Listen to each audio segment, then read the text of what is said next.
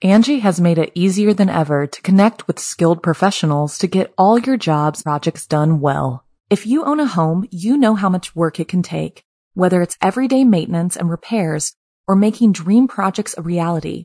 It can be hard just to know where to start, but now all you need to do is Angie that and find a skilled local pro who will deliver the quality and expertise you need.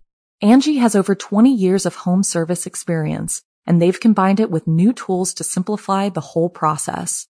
Bring them your project online or with the Angie app, answer a few questions, and Angie can handle the rest from start to finish, or help you compare quotes from multiple pros and connect instantly, which means you can take care of just about any home project in just a few taps. Because when it comes to getting the most out of your home, you can do this when you Angie that.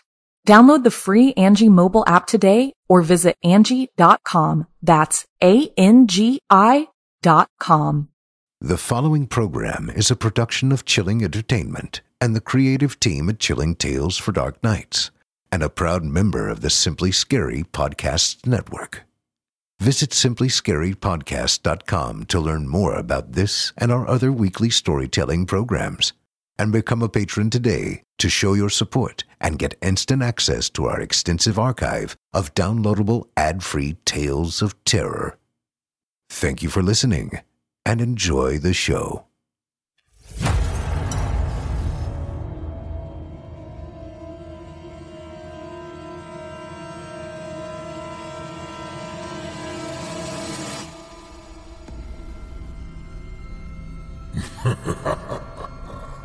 Good evening. I'm storyteller Otis Gyrie, and I ain't your grandfather. From where I'm from, we don't do bedtime stories. And if that's what you were expecting, you're in the wrong place. If it's terrifying tales you're after, well then, I've got just the thing. Get comfortable, settle in, turn off the lights, if you dare. Your night is about to get a whole lot darker. Who needs sleep anyway?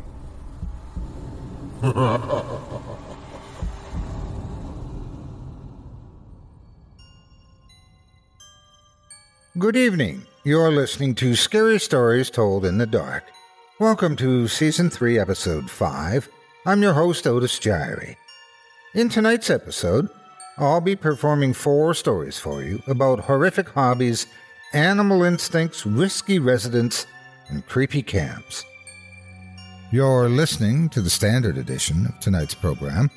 If you'd like to show your support and enjoy an extended version of this and other episodes with twice the terror, visit simplyscarypodcast.com and click Patrons in the upper menu to sign up today. And thank you for your support. It's time to get started, so lock your doors, turn your lights down low, and settle in. The show is about to begin.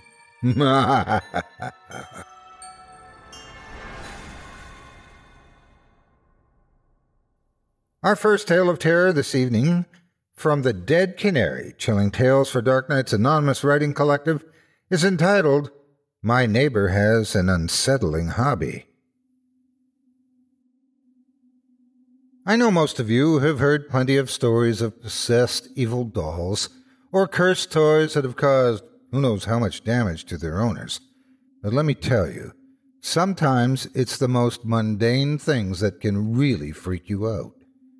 Unfortunately, I was too ignorant to help the one person who really needed my help at the time, but I hope it isn't too late to warn others, especially since it might be too late for me. There's a guy who lived next door to me. He wasn't at the end of the street or in some old drafty house. It was just a regular old colonial, but the guy was obsessed with Legos. I don't know if he was ever featured on the news or not, but he always had something new set up in his front yard. In February, he built a big heart with a life-sized Lego man proposing to a Lego woman, which was actually pretty neat. In July, He reenacted that famous photo of the Iwo Jima flag raising. It was a little silly, maybe, but with yellow Lego heads on the army men. But, again, it was certainly nothing to sneeze at. But Halloween was when he went all out. Lego wolfmen, Lego vampires, Lego webs. He even had all of those torture device things he put up, like the rack, an Iron Maiden, thumb screws, even things that wouldn't have looked out of place in a Saw movie. Thing is, not only did he build stuff really well, but most of it worked. The proposing Lego man's arm actually could move up and down. The 2 Iwo Jima flags, bendy, and could wave if pulled. And all those Halloween things? Yep, the Iron Maiden could close, and all those little traps could actually twist and turn. Not that anyone could hurt themselves. All the spikes in the Iron Maiden were missing, and the thumbscrew didn't actually drop, but I didn't even know that level of detail was possible. As far as the guy himself, he wasn't exactly what you expected from a 30-something guy who collected Legos. He was tall, fairly athletic, clean-shaven, no glasses. Even smelled like he showered regularly. But I guess collectors come in all shapes and sizes. He was always friendly with the neighborhood kids, and he'd even let them play with the stuff on the lawn, as long as they didn't steal anything. Not that anyone really could, as on closer look, the Legos were all glued together. I assumed superglue, but whatever it was strong. I know one kid almost broke a nail trying to get one off once. It really made the neighborhood special in a lot of ways, not the least of which, because at Christmas, he would send a few lucky kids in the neighborhood their own special toys. My own kids had been looking forward to getting their toys for a long time, but it hadn't happened yet. But then there was Chris. Chris was a teenager in the neighborhood who had a long history of discipline problems. He came from a broken home and was having issues in the foster system, and he lashed out a lot in school. I knew him because I taught there, and he was in my math class. When I saw him struggling with his lessons, I offered to tutor him after school in the campus library, and he seemed to respond to it and to me. Still, I was sure that even if he trusted me more than most people, there was a lot he wouldn't tell me. I was pretty sure he stole little things like candy bars and other criminal acts. Nothing I could prove, and quite frankly, I liked him, and the less I knew about what he did when he wasn't in school, the better. It was a week or two after Halloween, just after dinner, when I got a knock on the door. It was Chris, and he had something under his coat. No, here it was. He asked me to sit outside with him for a minute. I got my coat, and he sat down with me on a bench in my front garden. Teach, there's something weird going on, and I don't know who else to tell. I can't go to the cops, because I didn't exactly find out about it legally. He reached out into his coat and pulled out a hammer. To look at it, it was like any other claw hammer you would see in a store, except it was entirely made out of Legos, top to bottom. The claw was even put together with the pointy pieces I hadn't seen in sets in a long time. I've never seen a children's toy look so intimidating. It shouldn't have been, with all the yellow, blue, and red bricks making it up, but as it had been glued together with very strong glue, I'm pretty sure you could have done some damage with it. Chris, where'd you get this? I didn't need to ask, since I already knew, but the answer he gave still surprised me. That Lego guy. I wanted to see all the stuff in his basement, since I didn't get a chance to go over there on Halloween. But he had a door open in there, a door that you don't see when it's closed, going under the stairs. There's a chair in there, and this. He shook it. As strange as all this was, I didn't believe his story. I wanted to, because I wanted to believe he was a good kid, but I couldn't. As weird as a Lego hammer was, there was nothing wrong with it, and he had broken into a house. I didn't want to rat him out, but didn't know how to tell him without being a jerk about it. Chris, how about you talk to me about it tomorrow after class? If you took that from the house, it's probably not going to help too much if they know you took that. He looked a little downcast that I didn't immediately go walking over there, but he didn't seem to be upset. Okay, but be careful. The stuff in his basement, other than that, is weird. I think he's up to something, Teach, and I don't want anything to happen to you. After Chris left, I looked over at the Lego guy's house. I figured he was a little odd with all his stuff, but criminal? Probably not. What was there to worry about? I got worried when Chris was not in school the next day. Nobody had seen him. I called his foster home, and they said he hadn't come back the night before. They'd already called the police themselves, afraid he had run away. Now, very concerned, after school I went to my neighbor's house. His Thanksgiving decorations, usually up by now, were conspicuously absent. I knocked, but he still didn't answer.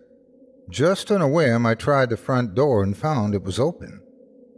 I didn't know if I should go in, but considering what I'd heard the day before, I wanted to be sure everything was okay. I called in, asking if there was anyone there. I got no answer. I peeked in. In the front hall, there were the Thanksgiving Legos, a giant turkey, and pilgrim hat, but they were shoved against the wall, like they were pushed out of the way in a hurry. I called out again and noticed the basement door open.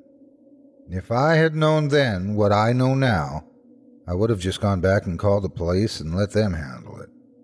I guess more than anything, I was concerned about Chris than I was about how strange all of this was. But I went into the basement.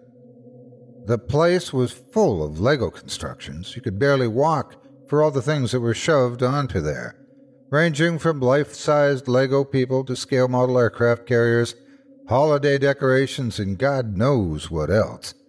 He had never put up even half of what he had built on display. And quite frankly, I was glad. Some of the things he had ranged from normal to downright disturbing. He had a model of the Telltale Heart built, with the psycho staring at the floor while the police stared at him in horror. The French Revolution, with the guillotine dropped and several Lego heads in a basket. And beyond those, some grotesque creature, all twists and turns, with no discernible head. It looked all wrong. A sculptured dolly would have had nightmares about. And it was eating Lego people in a scale model city. The Iron Maiden in the corner was shut, along with the other Halloween decorations, but there was no sign of anyone living anywhere. I went along the staircase, but I didn't see any room. I felt along the shelves attached to it, loaded with all the regular Lego fun sets you normally see, and found what felt like a handle built into the underside of one. It turned, and with the click, the hidden door opened. Inside was a small room, more a closet than anything. A single light bulb hung over a chair, with a table next to it in darkness. I pulled the lamp cord. On that table was the hammer Chris had shown me the other day, and next to it was a pile of teeth. I gagged and ran out of the closet. I stumbled over the proposing Lego man and knocked him over. For the first time, the glue cracked and his hand fell off. Underneath was a shriveled human hand. I scrambled up and down and saw the Iron Maiden once more in the corner. This time I saw a puddle beneath it and a pair of eyes in the slot of its door. Even though I couldn't see them clearly, I somehow knew they were Chris's eyes. I called the police. All signs showed Lego guy had left town that morning, though they put out an APB for him. They found more bodies hiding inside the Lego figures. I didn't want to know more when they said it could be more than 15, all mummified and sealed away in their toy coffins. And the torture devices? DNA swabs showed they'd been used many times. They didn't know whose DNA it was, and since they had no one to compare it to, but many samples had been found. And Chris, I should have listened to him. I was shaken when they pulled his body out of the house. They still haven't caught him. He could be anywhere by now, in any town, putting up displays, maybe not Legos anymore, but I know he'll do anything to impress. I know because some boxes came in the mail for me. Well, not for me, but for my kids. They say, "Merry Christmas. Be sure the kids get these on that very special day." I don't want to open them, but I'm afraid what might happen if I don't. All I know is the boxes smell like glue. Very strong, industrial glue.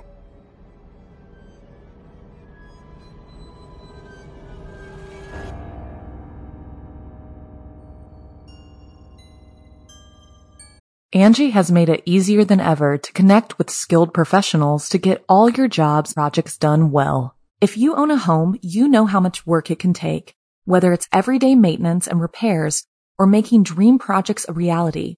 It can be hard just to know where to start, but now all you need to do is Angie that and find a skilled local pro who will deliver the quality and expertise you need. Angie has over 20 years of home service experience, and they've combined it with new tools to simplify the whole process. Bring them your project online or with the Angie app, answer a few questions, and Angie can handle the rest from start to finish, or help you compare quotes from multiple pros and connect instantly, which means you can take care of just about any home project in just a few taps. Because when it comes to getting the most out of your home, you can do this when you Angie that. Download the free Angie mobile app today or visit Angie.com. That's ANGI.com. Our second story today comes to us courtesy of author Jameson Kernick and is entitled The Rat King.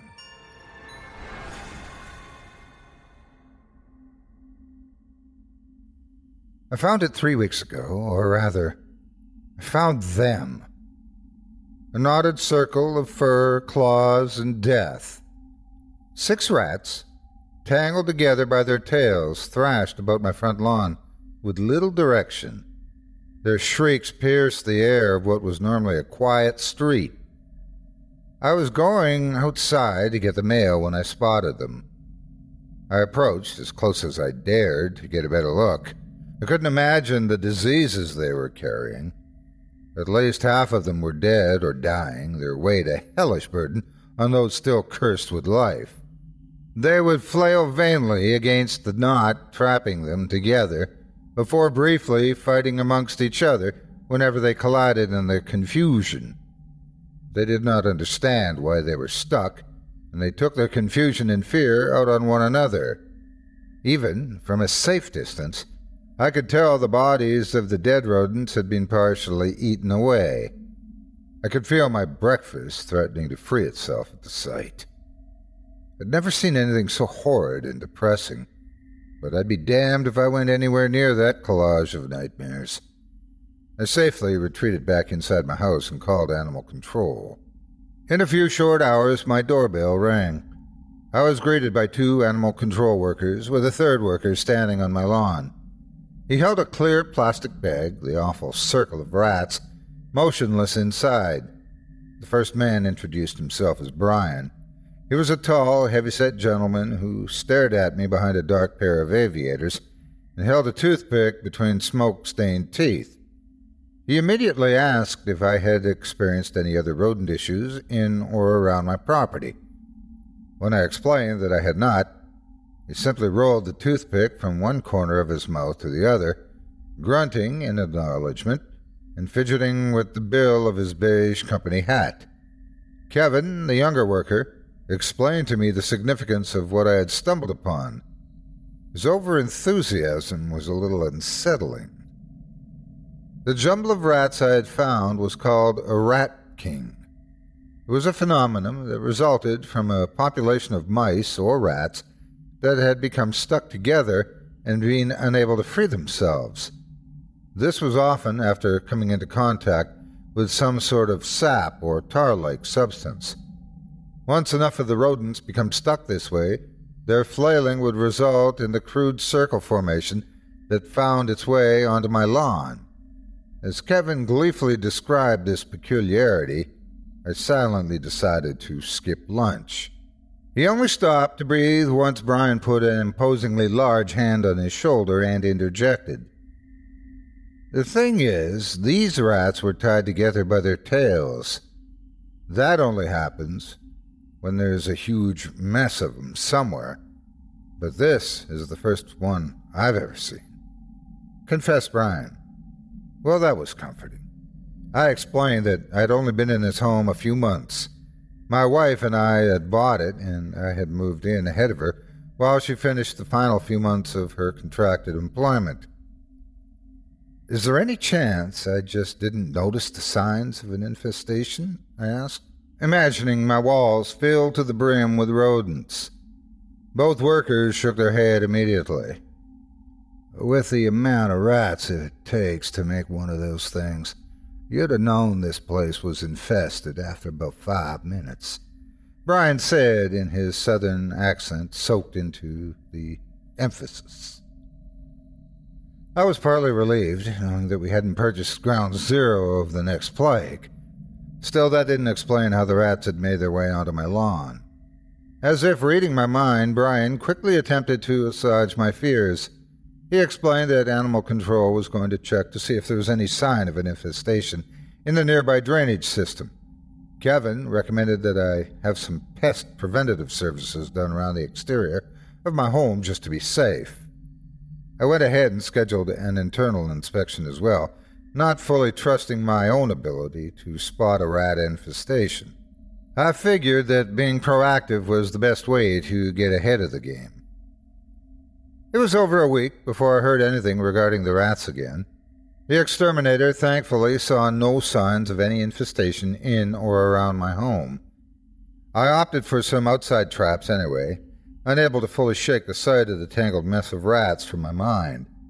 I hadn't received any updates from Brian, so I assumed animal control hadn't discovered some awful rat colony making their home in the sewers. I wasn't particularly afraid of rodents, but the thought of the circumstances which produced a rat king were enough to give anyone chills.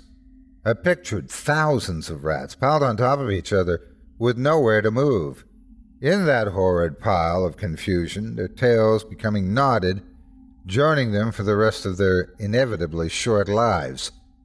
I could almost hear their squeaks and shrieks of fear and instinctive rage attacking their fellow prisoners who were just as innocent as they were in the tragic merging. But it would be a different sound that brought them back into my life. I was busy unpacking boxes for our study.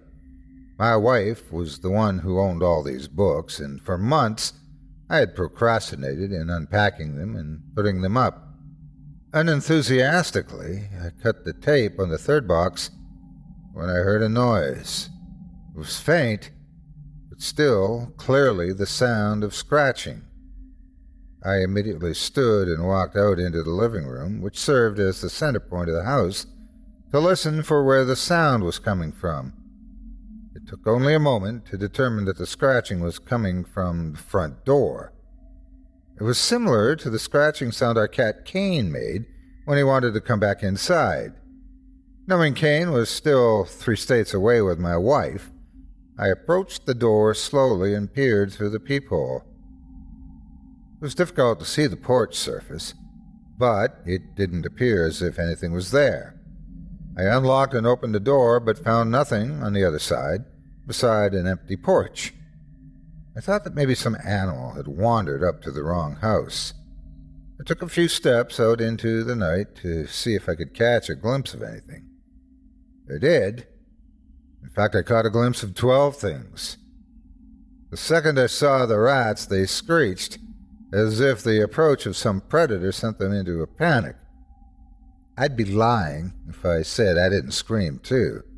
How could I not? This rat king was twice as large as the first one, and this time it seemed most of the unfortunate were still alive. They attempted to flee every which way, falling over each other and dragging the smaller ones about. I had heard that rats were normally clean creatures, but whatever pit these had crawled out of had branded them with a foul rank that brought on just as much nausea as the sight of it all. I stumbled back, nearly retching then and there. What the hell's going on? Why was there another one? These, among many other questions, rattled my brain as I retreated back into my home. The scratching sound I heard, there was no way that screeching circle of hell had caused it. And what of Brian and Kevin? Weren't they supposed to check to make sure there wasn't an infestation? I had no answers, and all I could do was wait until the morning to call animal control again. I had a nightmare that night. I dreamt I was lost somewhere in the sewer, blindly trying to find my way around with no light source of any kind. I began to panic, quickening my pace until I was sprinting through the damp, foul labyrinth. I've never recalled being able to smell in a dream before, but I sure could in those sewers. The same awful stench belonging to the Rat Kings possessed my nose, only intensifying as I ran with reckless abandon.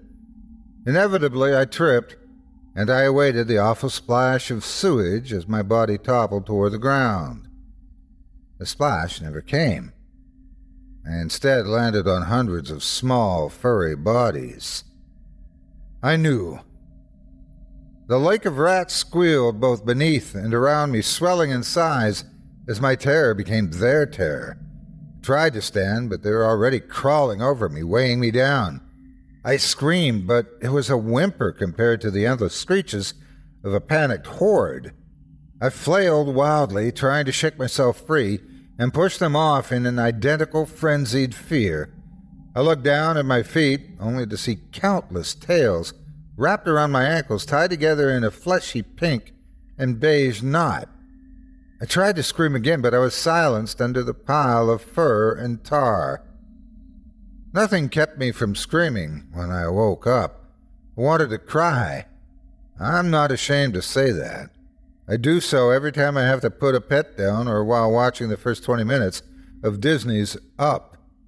But I cannot, for the life of me, remember the last time I was so afraid that I was nearly brought to tears.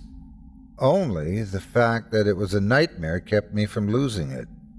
I called animal control immediately and was fortunate enough to be transferred directly to Kevin due to it being an open and ongoing case. I think he could tell how shaken I was over the phone, despite my best efforts to keep it together. He promised me they would head to my house immediately.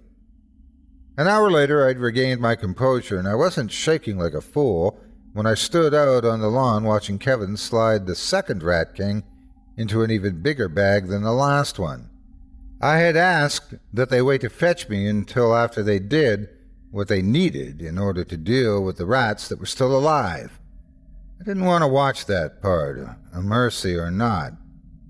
Brian was scratching his head, not quite as bewildered as I was, but he certainly lacked the reassuring demeanor he wore when we first met. I'll be up front with you. We're a bit stumped on this one, he admitted, continuing to scratch his head. I don't understand. You said that there had to be a huge infestation to make these things, I said, incredulous at his complete lack of insight. Yes, and I'll say it again, too. These things don't just happen when there's a handful of rats around. His tone suggested he had taken a slight offense to me, quoting his own words back to him. Oh, so what did you find in the sewers? I pressed, ignoring his tone. I didn't have the patience for his pride while a giant circle of rats were still appearing on my lawn. That's the thing, we found nothing, he said with a shrug. There's a couple of them running around down there, always is, but nothing near what it should take to make one of those suckers. He gestured back towards the contents of the bag as Kevin sealed it up. I ran my hands back up through my hair, trying not to get frustrated. Taking a moment to calm myself, I managed to ask, So what do you suggest I do?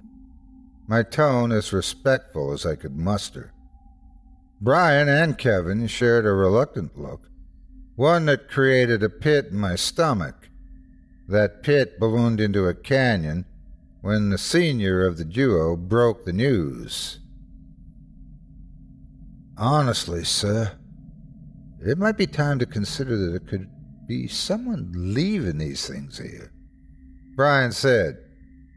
Even behind his aviators, I could tell his face was grimacing behind the weight of his words. I'm sorry, what did you say? I asked. Honestly, I heard him word for word. My mind, however, wasn't ready to process the implications of what he just said. Brian sighed, removing his hat and revealing his heavily balding scalp. I imagined something like this was out of his depth, but how did he think I felt? I'm saying you might want to notify the police. He clarified, which only added to my mountain of questions. Because someone might be leaving these things in my yard on purpose? I laid out his insinuation, as if he had asked me to believe in the tooth fairy. He nodded. Afraid so. I'm telling you that these things don't just pop up. He gestured to the direction of our sewer drains. There's nothing down there close to what you would need to make these things. Which means some sick freak made that thing and dropped it off in my lawn? I knew the answer. It wasn't that hard to piece together.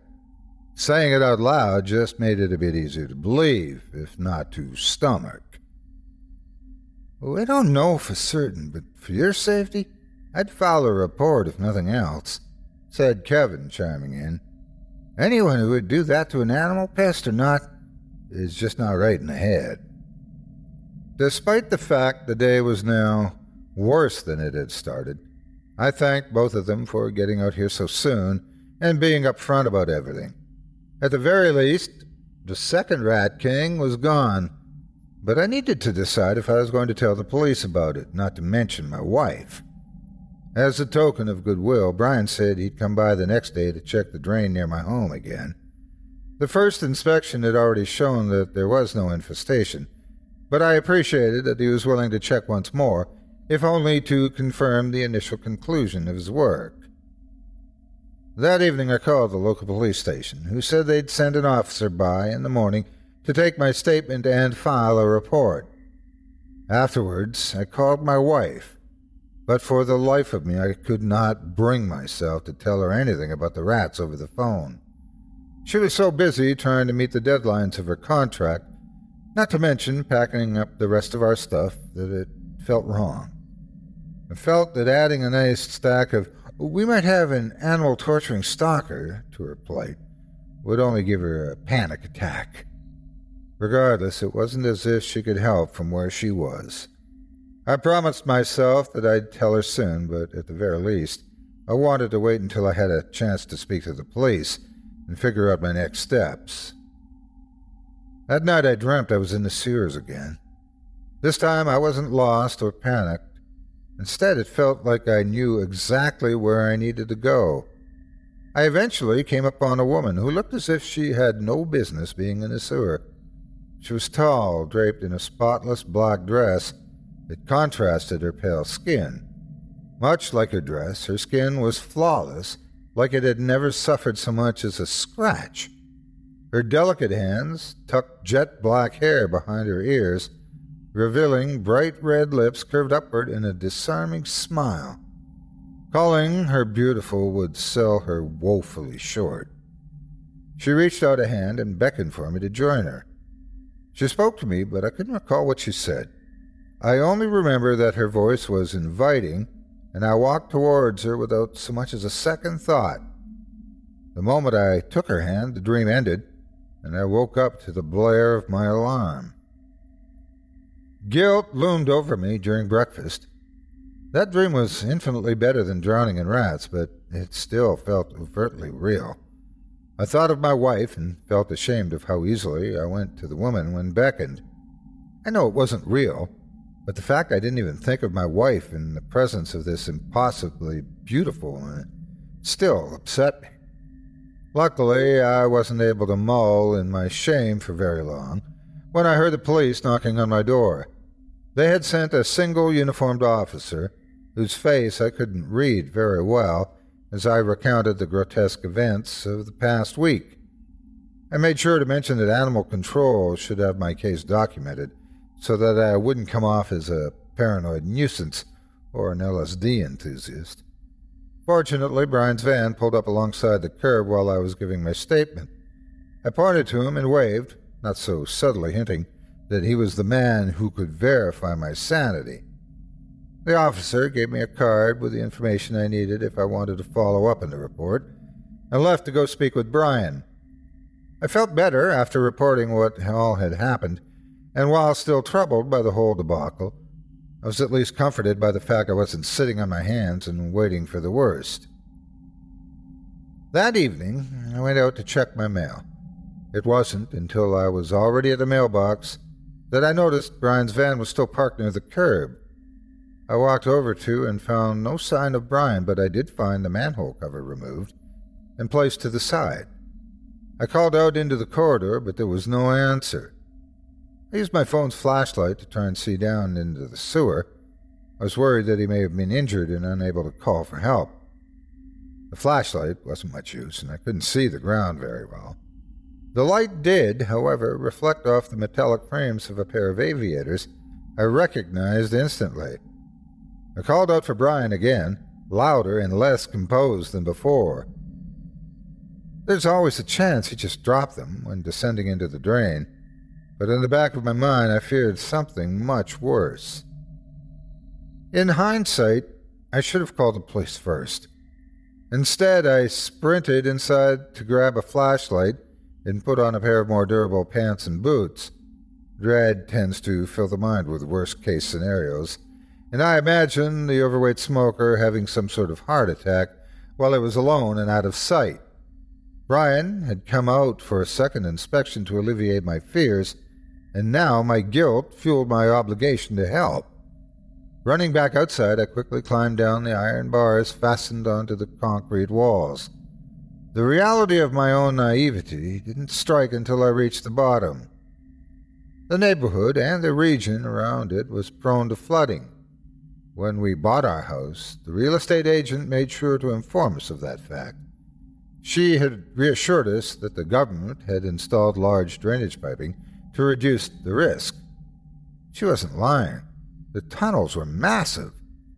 I stood over 6 feet, and even I would have no problem walking straight into them. That would be good news if it weren't for the complete lack of lighting beyond my flashlight. The manhole connected to the middle of a large concrete pipe with only a black void of darkness waiting on either side. I wanted to call out for Brian, but something told me I shouldn't. There was this odd, instinctive voice that just kept repeating, "Be silent." With nothing more than Brian's glasses at my feet, I had no idea which direction to search first. Suddenly I heard the faintest sound of scratching down the right path. The noise sent chills across my body and goosebumps covered my skin. It wasn't just scratching, but I couldn't help but think back to the sound I heard before I found a second circle of rats. Despite my fears, I knew there was a chance Brian was hurt, and that noise could be the only way for him to call for help. I headed down the path on my right, my flashlight barely strong enough to avoid getting swallowed by the dark tunnel. It had been nearly 2 weeks since our last rain, so only the faintest trickle of water flowed steadily down the middle of the pipe. I'd always imagined the sewers as a much scarier dungeon-like underworld, filled with corridors and iron-barred gates. I should have realized the plain reality would not match the medieval European picture I'd seen in movies and video games. Part of me had worried it would match the sewers of my recent dreams, but I was so far off base that it made me feel silly as I thought back on the nightmare. The pipe was just a straight shot with smaller pipes leading into its sides as it headed towards whatever waterway it emptied out into. It didn't smell great, but the unchanging gray of concrete was much less imposing than what my imagination had cooked up. I was confident that I would have to run into Brian with how straightforward this system was. After a minute or so of walking, my flashlight found a point in the pipe up ahead where it connected to another larger pipe. I didn't like the idea of another potential path. Every turn made my chances of getting lost that much higher. I decided I would peek down that path, but would turn around if I didn't see any sign of Brian. As I neared the intersection, the smell in the pipe began to worsen. It didn't take long to recognize it as the same stench I had come into contact with twice before. I could also hear the scratching, louder and more plentiful than before. I covered my nose and pressed on. No infestation. Yeah, right. I thought to myself. Maybe Brian had found the elusive infestation of rats and had just been down here dealing with them. If they were bad enough to create one of those awful rat rings, then I could see how it might be an all-day project. As I rounded the corner, I was prepared to call out and make sure that I didn't scare the man while he worked. I bet I looked rather stupid, with that relieved look on my face and a mouth already open to make a snide comment. Whatever I expected to find, my jaw snapped shut and I froze in my tracks as I saw a horrendously different scene. Rats. Thousands. They covered every inch of the pipe's floor, swelling halfway up the sides. The piping echoed with the scratching sound of their skittering feet. The huddled masses made no other sounds as they shuffled about in a busy fashion. In their silence, I had confused them for being much further away when I turned the corner, and the primal fear that gripped me locked my feet up in place. In the middle of the horde was a large pile of what looked like to be a mixture of trash and sticks. Soaked cardboard folded over twigs of every size, with piles of wet leaves filling in the gaps. The rats surrounding it circled continuously as if patrolling a small perimeter. A nearby storm drain opening dropped just enough natural light for me to see exactly what sat on top of the pile. It was much too large to be a rat. I'd have guessed it was a large dog suffering from severe mange, if it weren't for the hulking pink tail that curled around its resting place. Its flesh was pale, bare except for inconsistent patches of black fur. The fur was thickest at the head, with long black locks that looked more like human hair than that of a rat. Yet, the pointed snout, thick whiskers, and bulging eyes screamed rodent much louder than any human trait. Its jaw hung slightly agape, as if malformed to the point where it did not match the top of the mouth. Drool poured out of the sides in slow, drooping streams, dropping onto the circling rat guard below. The awkward jaw curled up, and it almost looked like the creature was smiling as it watched the endless parade from what I figured to be a bed. Slowly, it reached out its hand. Its fingers were thin and excessively long. The pale digits gently reached into the marching black mass and plucked a single rat from his patrol. The rat sat completely still in the delicate grip of the overlord, picked another worthy candidate from the endless flow. I watched in nauseous horror as the monstrosity slowly gripped the motionless rats and began to tie their tails together. Not unlike the rest of the horde, there wasn't so much as a squeak of protest from the two victims. Holding them gently, the horrid thing reached back into the infinite supply below to select a third member for nodding. It didn't take me long to figure out what it was making. A gasp escaped my throat before I even had the chance to stifle it, and the creature's head snapped in my direction. Every tiny foot in the pipe became still. The rat beast seemed to study me for a moment, but I could not see any curiosity in the milky white pools that made up its eyes. Slowly, it rose up as if to sit on its hind limbs, and I discerned that I had greatly underestimated its size. 6 pairs of swollen nipples jutted out from chest to stomach. Surrounding them were endless bed sores oozing with pus and staining the alabaster skin a bruised red. Beneath where the creature had been laying, I spotted the pool of bright pink. Hundreds of baby rats lay shifting and squirming as they fought their way to the top of what I now understood to be a nest. None of this made any sense. I needed to run. "Don't run," commanded the voice in my head. My feet wouldn't move, or maybe I just didn't want to run. "It's okay. Don't be afraid." The voice was soothing, familiar. I felt myself relax. Some part of me resisted, screaming to hold on to my fear. I still didn't run. "Come here." She beckoned. I knew what called to me. The black sea of rats slowly parted, opening a pathway to the swollen monstrosity. Her arms slowly reached out as if for an embrace. My mind was cloudy, but still I did not run. I walked towards her. As I walked, the obedient rodent children sat still as stones, putting the silence of mice to shame. My mind struggled, failing to grab and hold on to a single thought other than the command to walk. My vision blurred, and the monstrosity that had summoned me began to change. Her features warped and twisted, and soon the woman in black from my dreams stood in her stead. I had never been near something so beautiful in my life. Her arms were still outstretched, waiting for me to join her. Little by little, my thoughts melted away until there was only her. I stepped into her arms and wrapped my own around her pale body. She had chosen me for a purpose. The dreams, this kingdom, and a crown handmade by the queen herself were all for me. In her embrace, I came to understand the truth. I was always destined to be right at her side. I am the Rat King.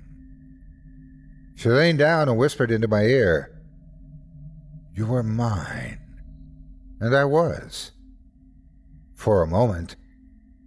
Somewhere in the farthest reaches of my mind, a single memory persisted. It was the only image remaining that was not of her. It was my wife, the one who I had bought a home with, the one who was working to exhaustion so that she could join me in our new adventure, the one who was waiting for me to call her. I grasped that memory and held on as hard as I could, tearing myself free from the force that had caged the rest of my mind.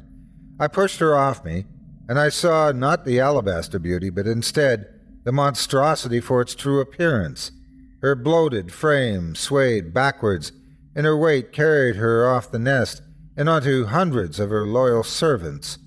Her massive tail flailed to balance her, and instead swiped off another tens of rodents into the air. Her clouded eyes shot towards me, and just for a second, I could swear her deformed, ill-fitting face looked sad. That sadness was replaced by the most horrid of shrieks. I staggered back, trying to cover my ears from the piercing sound as it nearly ruptured my eardrums. Her legion of previously mute and motionless rats joined in with their chorus of shrieks and squeals as I turned to run. I could feel the sound of her fury cut into my bones.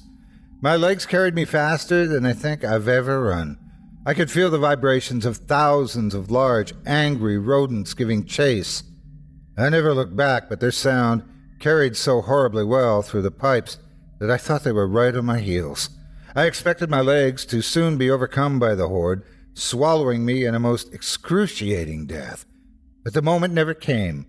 I made it to the iron-barred ladder and climbed up and out of the manhole without a single glance to the rabid void that chased. I sprinted to my car, grabbing the magnetic spare tire key under the tire, and peeled out of the driveway. Half an hour passed before I felt safe enough to pull over. Eventually, I begrudgingly gave in to logic. I'd taken off without my wallet, keys, or phone. I had to go back. Eventually, Brian would be reported missing, and it wouldn't look good that I had just driven off in a panic. I dreaded the trip back, half convinced that the Black Fur Army would be waiting inside my home to drag me back into the sewers. Surprisingly, nothing awaited me when I arrived. My home was as empty as I had left it. I closed the front door behind me before I slumped against the wall and broke down crying. When I composed myself, I called my wife just to hear her voice. I assured her everything was okay, even though she could tell it wasn't. I promised I'd explain it all to her, and this time I really will. My next call was to the police. I don't have much to say about the investigation, but I can tell you I've been questioned repeatedly. I haven't been charged with anything yet, and they haven't found Brian's body. Even his aviators were gone, along with any sign of the rat kingdom I stumbled upon. The only new evidence was a third rat king. 24 of the biggest rats I'd ever seen, all neatly tied together like before, placed right on my porch. A call to the police and another round of questioning later, I'm here writing this tale. I'd give anything to just pack up and leave this place tonight, but with the investigation, it'll only look like I'm responsible for Brian's disappearance. Still, I know I'm not safe here.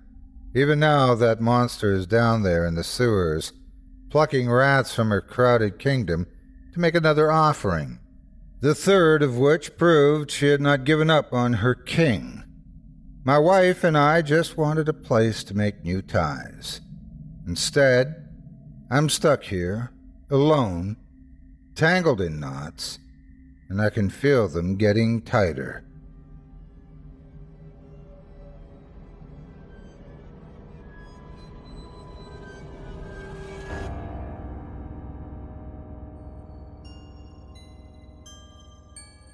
Thanks for joining me tonight for Scary Stories Told in the Dark. If you like what you heard and would like to hear a premium extended edition of tonight's episode, which includes 2 more terrifying tales, visit simplyscarypodcast.com today and click the Patrons link in the menu at the top of the screen. You'll find yourself on Chilling Tales for Dark Nights, where you can sign up for a season pass and get access to all 24 ad-free extended episodes from this season, or sign up as a patron for just $5 per month and get access to not just my show, but our network's audio archive of hundreds of previous releases, including premium versions of our other shows, such as the Simply Scary Podcast and Horror Hill. Not only that, but you'll be lending your support to this very program and help me continue bringing nightmares to life each and every week. Thank you very much for your support. Until next week, stay spooky and get some sleep, if you can.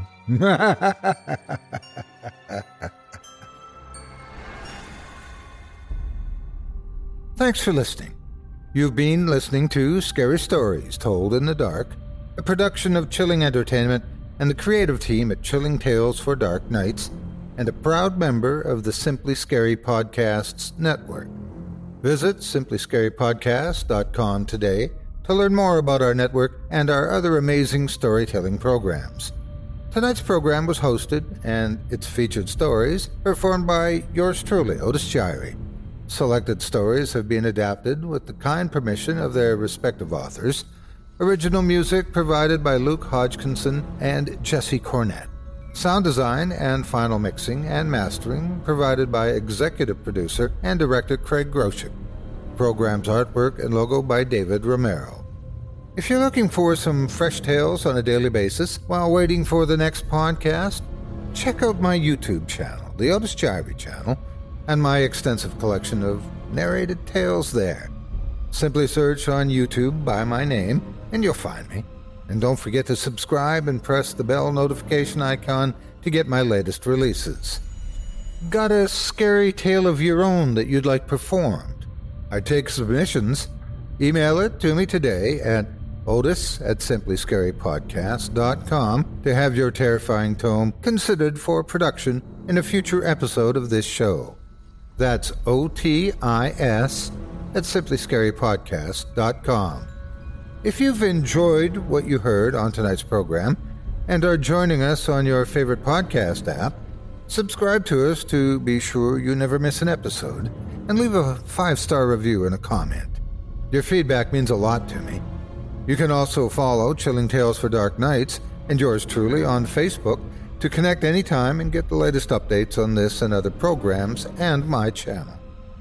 If you're listening on the Chilling Tales for Dark Nights YouTube channel, do us a favor and hit the subscribe button and the bell notification icon for CTFDN as well to get more spooky tales from me and the crew and another episode of this program each and every Wednesday.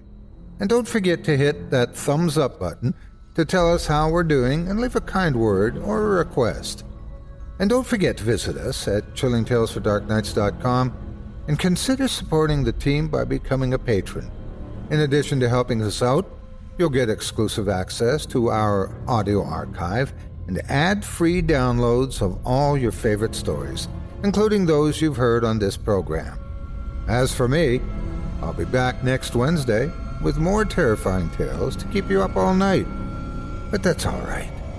Who needs sleep anyway?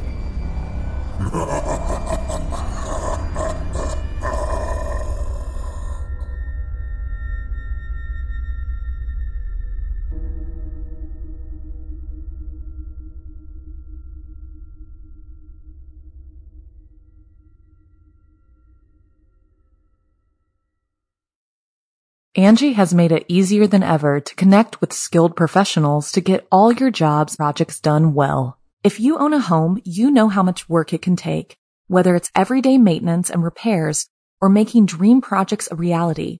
It can be hard just to know where to start, but now all you need to do is Angie that and find a skilled local pro who will deliver the quality and expertise you need. Angie has over 20 years of home service experience, and they've combined it with new tools to simplify the whole process. Bring them your project online or with the Angie app, answer a few questions, and Angie can handle the rest from start to finish or help you compare quotes from multiple pros and connect instantly, which means you can take care of just about any home project in just a few taps. Because when it comes to getting the most out of your home, you can do this when you Angie that. Download the free Angie mobile app today or visit Angie.com. That's ANGI.com.